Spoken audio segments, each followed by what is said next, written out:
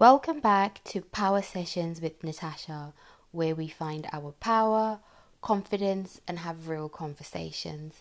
This is part 2 of the Diaspora Orphan.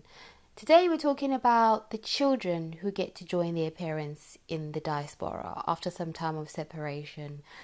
In the last episode, I told you all how I wasn't separated from my family for that long. However, I had to live with family members before coming here, and it was the worst time of my life. And it actually made me realize how much of a fighter I was, how strong I was. Although I was young, because I was like, 12, 13 years old, I had to stay with family. And let me tell you something, people cannot wait to try and mistreat you because your parents are not there, or because, your family has lived a certain lifestyle. Well, in my case, before emigrating somewhere, in my situation, to them, it was like we were already well off. And now, we were going to be more well off, But I know in some cases, it's like you used to be poor, but now your parents are obviously going to make all your lives better whilst we stay poor, And they just want to find a way to put you down, to just be horrible. I remember, my calls were monitored. My mom and my dad would call me. I had no privacy, nothing. All my calls were monitored. The food I ate was monitored. I remember I wasn't allowed to eat after school. When you come from school and you're a kid and you are hungry, and you just want to have like an afternoon snack, from school. I wasn't allowed to do that. But their daughter was allowed to do that, So what I would do is after school, I had money, I would go with my best friend who now lives in America. We would go together after school, buy some food, some snacks, go to so many places, enjoy ourselves, just enjoy myself because, before I went back home to the house that I absolutely hated living in, my friend's family actually lived near us. And on the weekends, I would go to her house and I loved her mom's banana bread. And I would just spend the day with them there, her and her sisters. And I just used to love being there because I could escape the people that I lived with. But what I realized is that I could only live with these people for a short while. And I moved myself out, as young as I was. Because I felt myself just literally feeling so locked in, so uncomfortable and so sad, which were feelings that I'd never had. I remember one weekend, I don't know where they went or where they'd gone. I packed my bags, took public transport and moved to my grandparents, which was about an hour away. I landed with my stuff at my grandparents. I hadn't even told the relatives that I was staying with that I was leaving or had left, It just so happened that they were looking for me everywhere, and then they called my grandparents, and my grandparents told them that yes, I was there. They then made the trip down and thought I was going to go back with them, and I was like, I am not going anywhere with you evil people. Like, I'm staying here and that's it. To be honest, it was just basically this whole need to be kind of mentally abusive. To be honest, they just wanted to be mentally abusive. People always think they have a monopoly when it comes to these situations. They were then very angry with me moving out, because me moving out meant they were not going to get the money from the diaspora, isn't it? But meanwhile, when I was living with them, they told me, your parents don't send any money here. They don't send a dime in this house. That's why I wasn't allowed to eat and all of that. But I knew my parents were sending the money. I knew my parents would never do that. But yeah, I said, I'm not going. I left. I was so glad I never ever lived with their toxic selves ever again, But many, many kids before they move to the diaspora are taken care of by family members, and it can either be great or not. I loved living with my grandparents, although sometimes my grandmother, yeah, she could have been a pain, but I was just happy to be at a home that I loved, a home that I knew, and I just felt free and happy, which is what a child wants in their life, just to be free and happy. It's a basic need in life, Some children, though, do not have the option of living in one household. Some children every end of school term go to different relatives' homes. That is so, so hard and so unbalancing. And normally, guys, in these situations, grandparents are the comfort that helps in these situations. Grandparents are just, the anchor of it all when you're in these situations. We all love our grandparents. Well, let's moving on to the diaspora. Moving over to live with parents after long periods of separation doesn't go as smoothly as people think. It can actually make or break our families. There are so many accounts where parents have not lived with their children for many years, and the first time that they do, it can be war or hell on earth in that house. Most parents have this picture in their heads of who they left behind. Maybe when that person was like 7 years old, and maybe now this person is now 18 years old, they think somehow we will all live under one roof. They will just be the parent and the child will just be a child. And that is a big screaming no. Not going to happen. Most children who've had long periods of separation from their parents cannot be parented that easily because they have basically raised themselves. Yes, you sent money as a parent, but you were not there in the moments. Sometimes you just have a bad day or a bad time and you just want your mom to be there, your dad to be there to either hug you, tell you it's okay. It's those moments, they needed emotional support, love. Yes, you called often, we spoke often, but the child never really got to tell you how they felt, what had happened early in the day, the time that they wished somebody was just there to just say, it is okay. That distance that is created creates a void. That void is created between children who've had long periods of separation from their parents. It's like any relationship. If you don't see the person often, there's a little gap that creates, isn't it? So it is the self-parenting and getting used to there being no one around to really protect you. That is the issue. And if they have younger siblings, they have had to protect them and raise them as well. Trust me, these are roles that they have been having to transition into. The transition of also being in the same household can mean that the parents need to realize at first that there are two separate families existing in the beginning, whether it's, you've got children or a child. Sometimes children have so many questions and some even have anger, So let's move on to how to navigate the new living situation.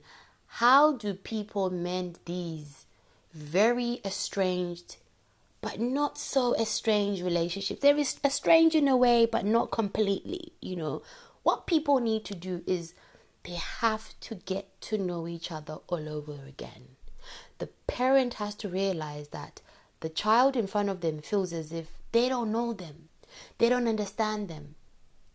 The child needs to have an understanding parent who realizes this and acts not according to, oh, you are so rebellious, you don't listen. Is this why I brought you here, for you to not listen to me? Or else it will be a continuous struggle.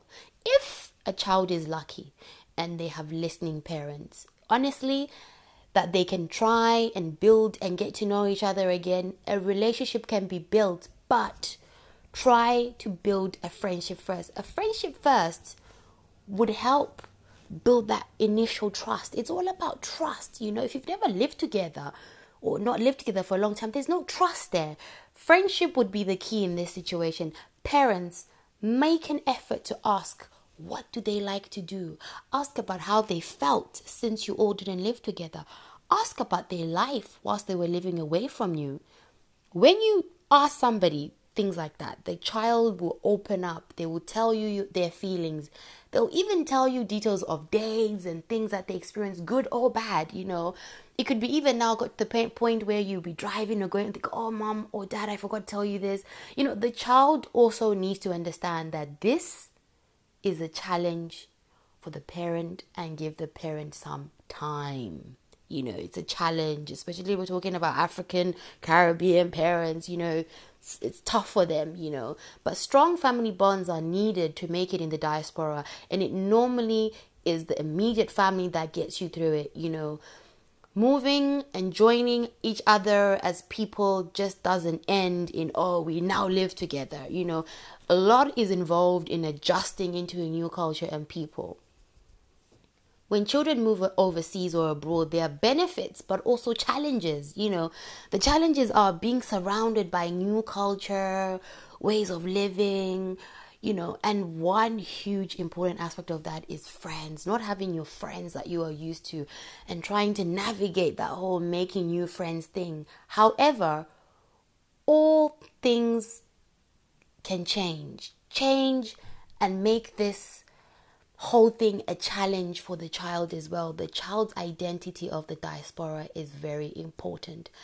Diaspora life is all about embracing new opportunities, and I honestly believe we are very resilient. We have had to master a new set of behavioral norms. When you're a diasporan child, you go into society, you're looking at people's behavior, how people act. We are very keen observers of human nature, actually, when you look at it. And we are very quickly to realize and understand that there's a reason driving every attitude, behavior, no matter how strange it is or seem. We tend to be accepting of very different perspectives, is what I found, because we are trying to navigate in a different place. The skill set that a child growing up in the diaspora can have can prove very beneficial, very highly beneficial in life. According to a few studies that I came across, they said that people who spent at least 1 year outside of their home countries were 4 times more likely to achieve a bachelor's degree.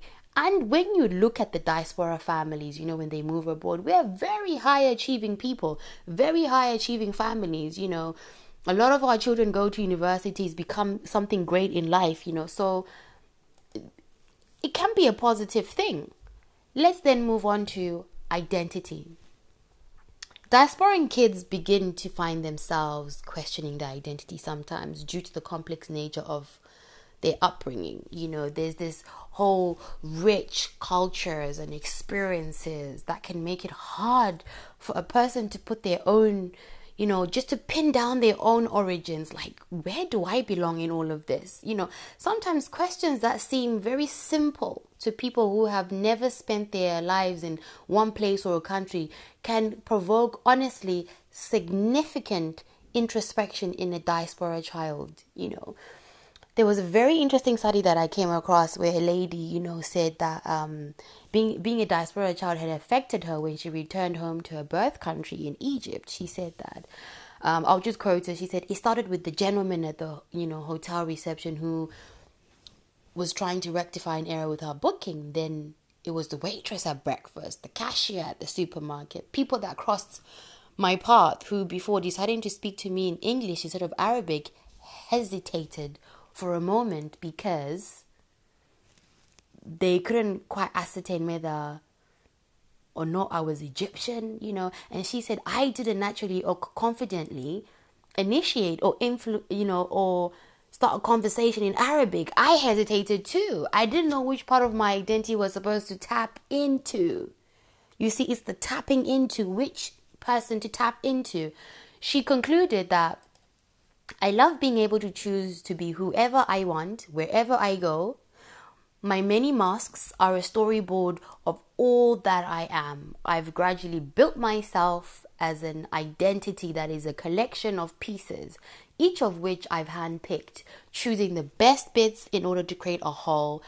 I've realized that those pieces are not mutually exclusive, but that they are dependable on each other.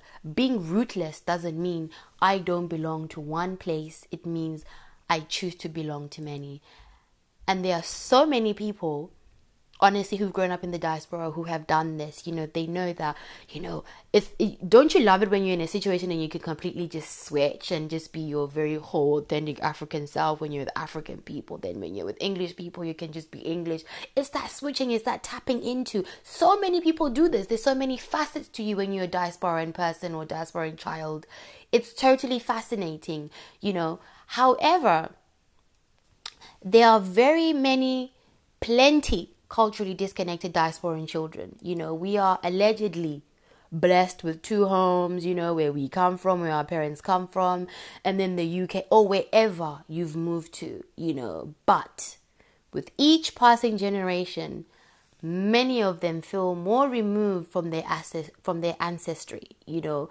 For many, this dual identity, this dual thing feels more like one that is fractured in half, you know. But what I'm loving right now is the rise towards a sense of belonging, you know, which has seen the diaspora child take active steps to reconnect with the continent, you know, the African continent, wherever you come from.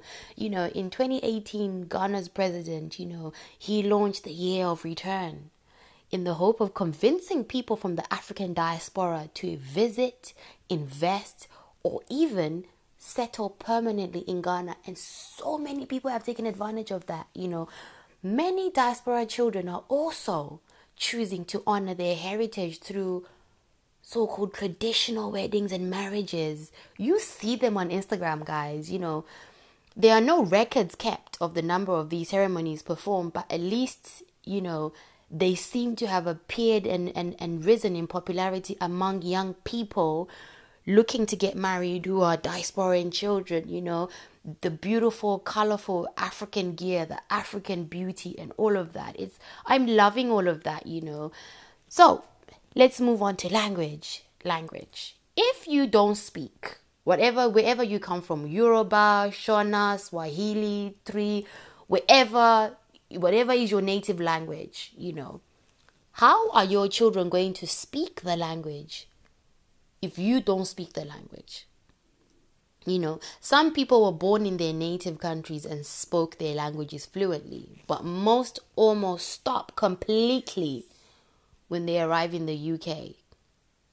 You know, as children or even as adults. I've seen adults do this, trust me, where they come in speaking their languages and poof, a year down the line they tell you they can't speak the language. You know, in my house anyway, my parents spoke Shona to us and we answered back in Shona. My parents didn't speak Shona to us and we answered in English.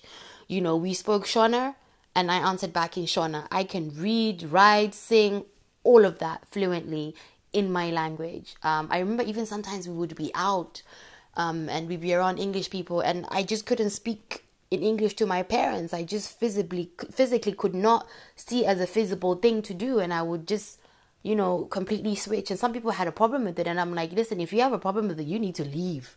You know. But you know, I think that a lot of people were advised that speaking, you know, whatever native language you came from and English would affect your speaking. You know, that if you spoke two languages, you'd be a late developer. It's a status thing as well. You know, a lot of people felt they had to follow Britishness and forget about their culture. You know, this mentality can be traced directly to Britain's colonial rule in Africa. There are many languages spoken in Africa. How many? Can we even count the languages spoken in Africa? But English was chosen as the official language in so many African countries to facilitate linguistic unity. You know, the whole misspelling of our people's names, you know, was altered to align with the linguistic rules of English. You know, the British colonial government even made English examinations a compulsory requirement for any children hoping to attend university and made it mandatory for those seeking scholarships or jobs overseas that they would have had to have their exams in English, you know. And even if we look back home, in many African countries, speaking your mother tongue, or the vernacular as it was called, in some cases is still banned, you know. Or if you did, you would be punished at schools. You know, teachers believed it would affect your proficiency in English speaking, despite there being evidence that it's actually the opposite. Though no official statistics exist on how many diaspora children speak their mother tongue, it is normally assumed actually that most diasporan children are monolingual. They speak one language. Guys, let's teach ourselves our languages so that our kids can speak our languages. There are many, many online channels that are available for this, Yes, we moved and we live in the diaspora, but home is home. It's Africa. It lives in us. It's wherever you come from. For me, it's Africa. That's why I always say Africa. It lives in us. It is you. You understand? Yes, we make the sacrifices of moving as parents. Then we bring our children over here. Our children grow up here. We make all those sacrifices, but never forget that no matter what challenges we face as a diasporan family, home is home. You understand? I hope you've enjoyed this episode, and I hope you've enjoyed the last 2 episodes addressing the diasporan orphan, the diasporan child. And thank you so much for listening, and I'll catch you on the next episode. Thank you.